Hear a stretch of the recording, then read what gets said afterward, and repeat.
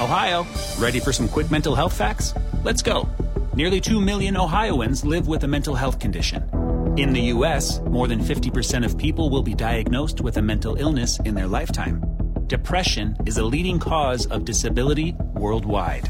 So why are some of us still stigmatizing people living with a mental health condition when we know all of this?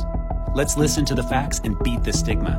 Ohio, challenge what you know about mental health at beatthestigma.org.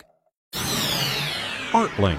KFOR helps you picture the arts in Lincoln. The Lincoln Public Libraries and Lincoln Symphony Orchestra team up occasionally before the Symphony's family concerts. One of those occasions begins this Thursday and concludes Sunday when the Symphony presents The Adventures of Melvin the Explorer in concert. Thursday and Saturday, the partnership will produce family-oriented appearances by Melvin at 3 different libraries. And that includes some orchestra instruments. They're seeking the Golden Baton.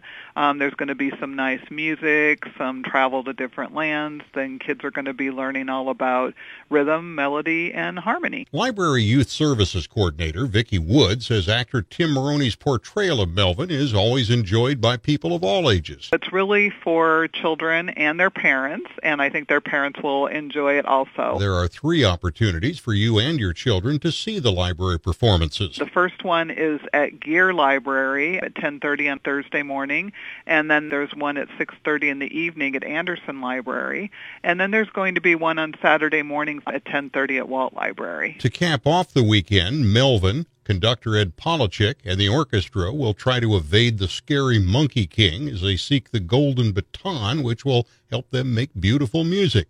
Their concert will be this coming Sunday, 2 p.m. at Nebraska Wesleyan's O'Donnell Auditorium. ArtLink on the podcast tab at KFORnow.com.